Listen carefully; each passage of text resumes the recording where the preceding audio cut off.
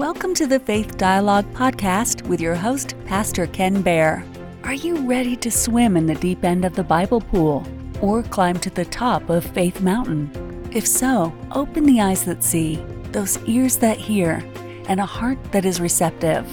Get your cup of coffee and your Bible as we begin. To our Wednesday message. We're in a new series called Pondering Prophecy.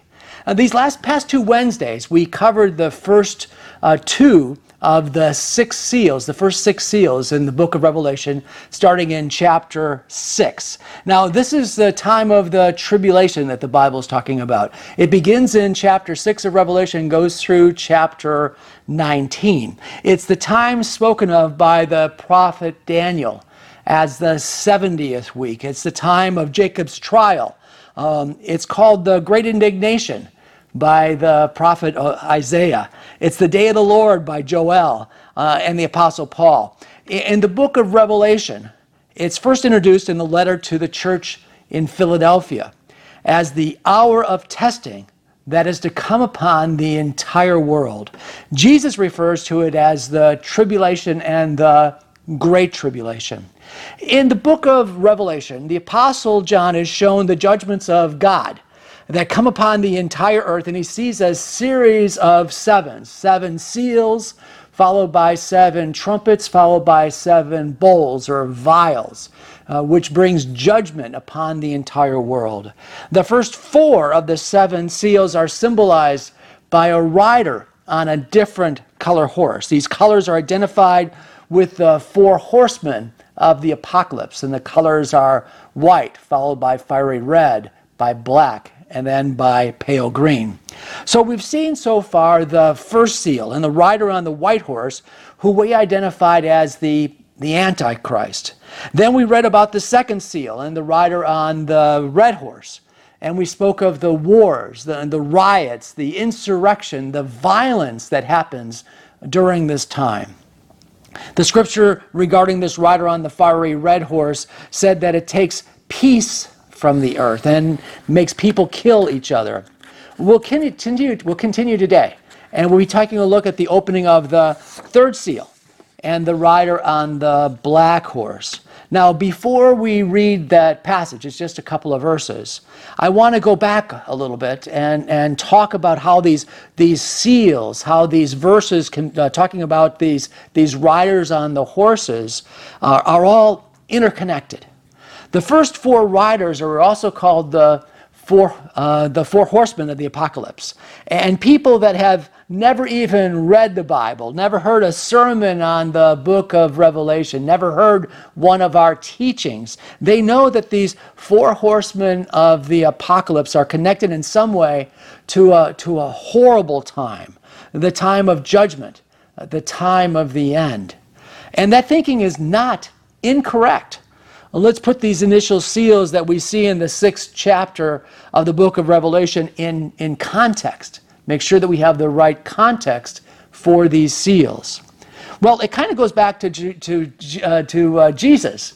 Jesus was in Jerusalem in the week of his triumphal entry into the city of Jerusalem. We read about Palm Sunday, and Jesus comes in through one of the gates, and the people put down palm branches in his way, and they shout out, "Hosanna! Hosanna to the King! Blessed is he who comes in the name of the Lord." And that's how the week started, but the week ended with Jesus crucified and laying in a tomb. Now, during that week, Jesus took time that very same week to talk with his disciples. And he told them, to their surprise, that the magnificent temple in Jerusalem would be destroyed. He said that not one stone would be left on top of another. The disciples were amazed. The temple was truly one of the wonders of the ancient world. Herod had begun the work 46 years prior, and he was determined to be remembered forever as the builder of one of the greatest temples of the Jews. Over 10,000 skilled laborers had been hired, according to the historian Josephus, along with 1,000 skilled laborers that were actually Levites. And Herod did a magnificent job. He restored the temple that had been there. This beautiful, along with the beautiful gates, the tall white stones, and the temple rose above the city and could be seen for miles around. It was the largest landmark in Jerusalem, and truly the largest landmark anywhere in the area. What Jesus said came true, just as he foretold. In 70 A.D., the Roman general Titus, who would then end up becoming an emperor, came into Jerusalem and he sacked the city. He killed hundreds of thousands of Jews, destroyed the temple, and again, history records that not one stone was left on another. The apostles didn't know when all of this would happen. They thought that the destruction of the temple was likely associated with last time, perhaps with coming of Jesus the second time. And they said, "Tell us, when will these things be? And what will be the sign of your coming and the end of the age?" So Jesus is at the Mount of Olives, and he sits down and he begins to tell them of these signs. Jesus answered and said, "See to it that no one deceives you. For many will come in my name saying, 'I am the Christ.' And they'll mislead many. You'll hear of wars and rumors of wars. See that you're not frightened, for those things must take place. But that's not the end. For nation will rise against nation, and kingdom against kingdom. And in various places there'll be famines and earthquakes. But all these things are merely the beginning of the birth pangs." That's out of Matthew chapter 24, verses 4 through 8. Now, many have noticed the correlation with what I just read in Matthew 24 to the unveiling of these six seals that we see in the sixth chapter, or the seven seals that we see in the sixth chapter of the book of Revelation. The first one is where Jesus says, "I am the Christ and will deceive many." And we saw that with the rider on the white horse, this man of deception is revealed, this Antichrist. Secondly are the wars and the rumors of war, and it's represented by the second seal that we talked about and the rider on the fiery red horse. Now this week we're talking about the black horse, and Jesus spoke of famines in various places, and we'll see today that that's clearly represented by the third seal and the black horse. And then finally, the fourth rider of the apocalypse, Jesus speaks of earthquakes and cosmic disturbances, and we'll see that again in the fourth seal. Just to provide further support to this correlation, Jesus continues in verse 9 of chapter 24. "Then you will be handed over to be persecuted and put to death, and you'll be hated by all nations because of me. At that time many will turn away from the faith and will betray and hate one another." This correlation with the fifth seal in chapter 6 of Revelation is clear, because it says for the sixth seal that he opened the fifth seal, he opened the fifth seal, and I saw under the altar the souls of those who had been slain, martyred for the word of God and for the testimony which they held. So you see the correlation. The book of Matthew and Jesus' words talking about the end time are clearly represented in these first seals. The first series of judgments, the seals followed by the trumpets and then by the vials or bowls. So now let's read these two verses in the sixth chapter and see what they say to us. The third seal is the black horse, chapter 6, verses 5 and 6. "When he opened the third seal, I heard the third living creature say, 'Come and see.' So I looked, and behold, a black horse, and he who sat on it had a pair of scales in his hand. And I heard a voice in the midst of the four living creatures saying, 'A quart of wheat for a denarius, and 3 quarts of barley for a denarius, and do not harm the oil or the wine.'" In verses 5 and 6, we see the aftermath of the war and the lawlessness that was spoken of in the previous seal. This is what happens when peace is taken away from the earth. The scripture says that the rider on the black horse had a pair of balances, of scales in his hand. Now, today we don't see those types of scales very often. However, for thousands of years, they were used in commerce. That's how sales were done. It was the way things were weighed. The scriptures use this language of scales and balances often. It speaks of justice, of fairness and impartiality.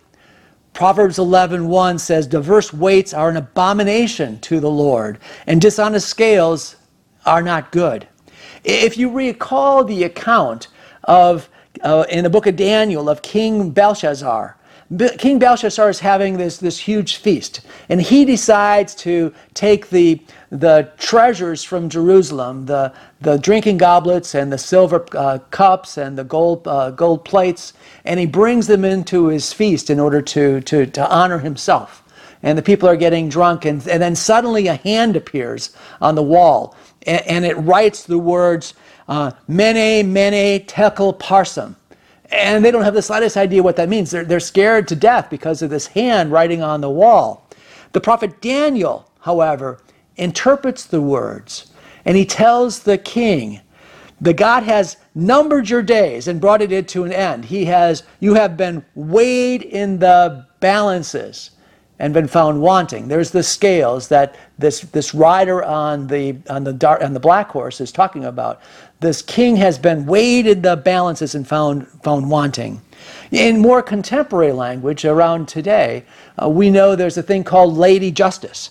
And Lady Justice is a common sight in courthouses. It's in the Supreme Court. The woman is garbed in a tunic and has a pair of scales in her hand and a blindfold over her eyes. So the idea is that there's no partiality. She does things fairly.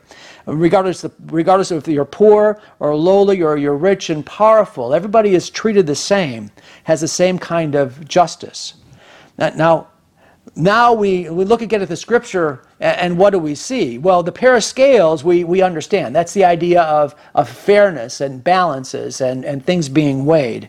And it says, and I heard a voice in the midst of the four living creatures saying, a quart of wheat for a denarius and 3 quarts of barley for a denarius. See, back in the wage scale at the time of John, it was common for a common laborer to receive a denarius for a day's wages. That's how it was calculated, is a day's wage was worth a denarius. And the scripture says that this denarius would be the value of a measure of wheat and 3 measures of barley. The literal interpretation of this verse would mean that at this time that Revelation is talking about, it would take an entire day's wages to buy a measure of wheat. Now, a measure of wheat is 1 dry quart, according to my conversion chart, which means that it makes between 1.5 and 2 loaves of bread, enough for 1 good meal. Now, barley is not as nutritious nor as desired as wheat is, and you could get 3 meals of barley or 3 loaves of barley bread. Now, you can see why people call this third seal, this rider on the black horse, as representing famine. And famine is one of the words that Jesus uses in talking about this time. And I agree with that. The question that remains is why famine, and how widespread is this famine? You know, at any given time, there's a balance between supply and demand. Food is produced, not only wheat and barley, but milk, bread, eggs, chicken and cheese, flour, beef, pork, all of our foodstuffs, all of the things that we need. There's a balance between supply and demand, and that's what keeps prices stable. Now, war and civil unrest disrupt that balance. Actually, we don't even need to have the real thing. We don't have to have a real war, just the rumor. And it will disrupt this careful balance between supply and demand. Here in Florida, for example, we know that during hurricane season, you go in the store one day and to the next, and the next day, all of a sudden there's no more water. The shelves of the stores are empty. No water, no bread, no batteries, no rope. Everything is surprisingly just gone. Somebody got in and cleaned it out before you got there. And often the hurricane that's feared doesn't even come close. Who would have thought, for example, that this COVID-19 crisis would have immediately emptied all of our grocery stores of toilet paper? And this is the picture that the scripture is painting. It's also painting a picture of inflation and rising prices. You see, it isn't that there's no wheat, no barley, or no food or necessary supplies. If you want to buy it, it will be scarce enough that the price is sky high. And we've seen that recently. When there was no toilet paper on the shelves of the local grocery stores, you could still go on Amazon and find toilet paper available from some third-party sources, but the price was 10, 20, sometimes 100 times what it normally would be. It happens for two main reasons. The first is there's actual shortages sometimes of the things that we need. An early frost up north will send prices of fruits and vegetables sky high. In Russia, we'll talk about Russia for a while. Russia was the world's second largest producer of wheat, second only to the United States. At the same time, many times in Russia, people would stand in line, in bread lines, trying all day to be able to get one loaf of bread. And see, it was the weather combined with bad management that caused shortages like this. Now let's stick with Russia for a minute. In particular, communist Russia, the Soviet Socialist Republic, and we'll talk a little bit about fairness and food distribution. You see, even when people had to stand in line in Russia for hours, there was a black market. And they had the same things, the same products, but they were available for a high price, as much as an average worker's daily wage, to buy food on the black market for a person and their family. At the same time, and we know this from history as well, people that were in power in the Soviet Union, the rich, the political leaders, always had plenty. Notice the scripture has these words, a quart of wheat for a denarius and 3 quarts of barley for a denarius. Then it continues and says, and do not harm the oil or the wine. You know, for some reason, this voice that John hears says that the oil and the wine should be left alone. Now, I've read some commentaries, and one explanation is that there would be no money left over. After you buy the bread and the barley, there's no money left over to buy these essentials, the oil and the wine, which were considered essentials at the time of the Apostle John. And while that's possible, and it's definitely a simple explanation, I go back to the words of Jesus, back in the 24th chapter of Matthew that I read earlier. Jesus said that just before his coming, he says, in various places there will be famines. In various places. The various places that Jesus refers to may indicate that while the famines, these disruptions in the supply of goods and services will be severe, they may not be universal. I keep going back to what we see in these communist countries. These Marxists don't believe in free enterprise. They don't believe in allowing people to choose to invest in the means of production and supply. They don't believe in capitalism. They believe that the government owns the means of production and that the government can do a better job of managing the whole thing centrally. Well, what we found in places like Russia and Cuba and North Korea and Venezuela and Bolivia and Sri Lanka, in these places the common people are faced with poverty, with hunger, starvation, and many other inequities where the people in power have everything they need and more. You know, it's interesting. In the 80s and 90s, if you're old enough to remember them, if you remember the 80s and 90s, it looked like Marxism, Leninism, Maoism, this political and economic ideology had failed. You know, literally, it failed in every place it was tried. It was gone. The Soviet Union broke up. East Germany was absorbed by the West, and even African tribalism was turning more and more towards open markets, towards capitalism and democracy. But how things have changed. Here in the United States, students are coming out of college today, and they are told and they believe that capitalism is the root of all evil.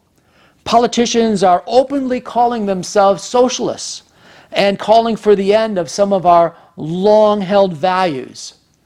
And yet, everywhere that Marxism is embraced, violence, riots, food shortages, economic collapse, and totalitarian regimes exist, and they impose their will on all the people. The scripture today speaks of the third seal, the third rider on the black horse. And this third seal, the third rider follows the second. and the second follows the first. This is a progressive unveiling of what happens when the Antichrist is revealed. Jesus said that in the last days, beware that you're not deceived, for many will come and deceive the nations. In 1 Timothy, the Apostle Paul says that the rise of the Antichrist will be like this. He says, but the Spirit explicitly says that in latter times some will fall away from the faith, paying attention to deceitful spirits and doctrines of demons. This is deception. And Paul says it's coming directly from hell. Paul says these are doctrines of demons, seducing spirits that are allowed to bring about what ultimately brings forth the horsemen of the apocalypse. These riders on different colored horses, white, fiery red, black, and pale green.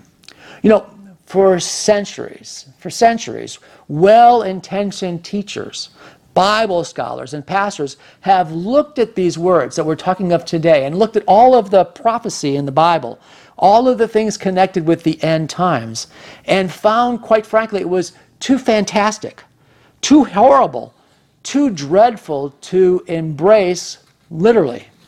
First of all, the center of all of these end time prophecies was Israel, and specifically Jerusalem.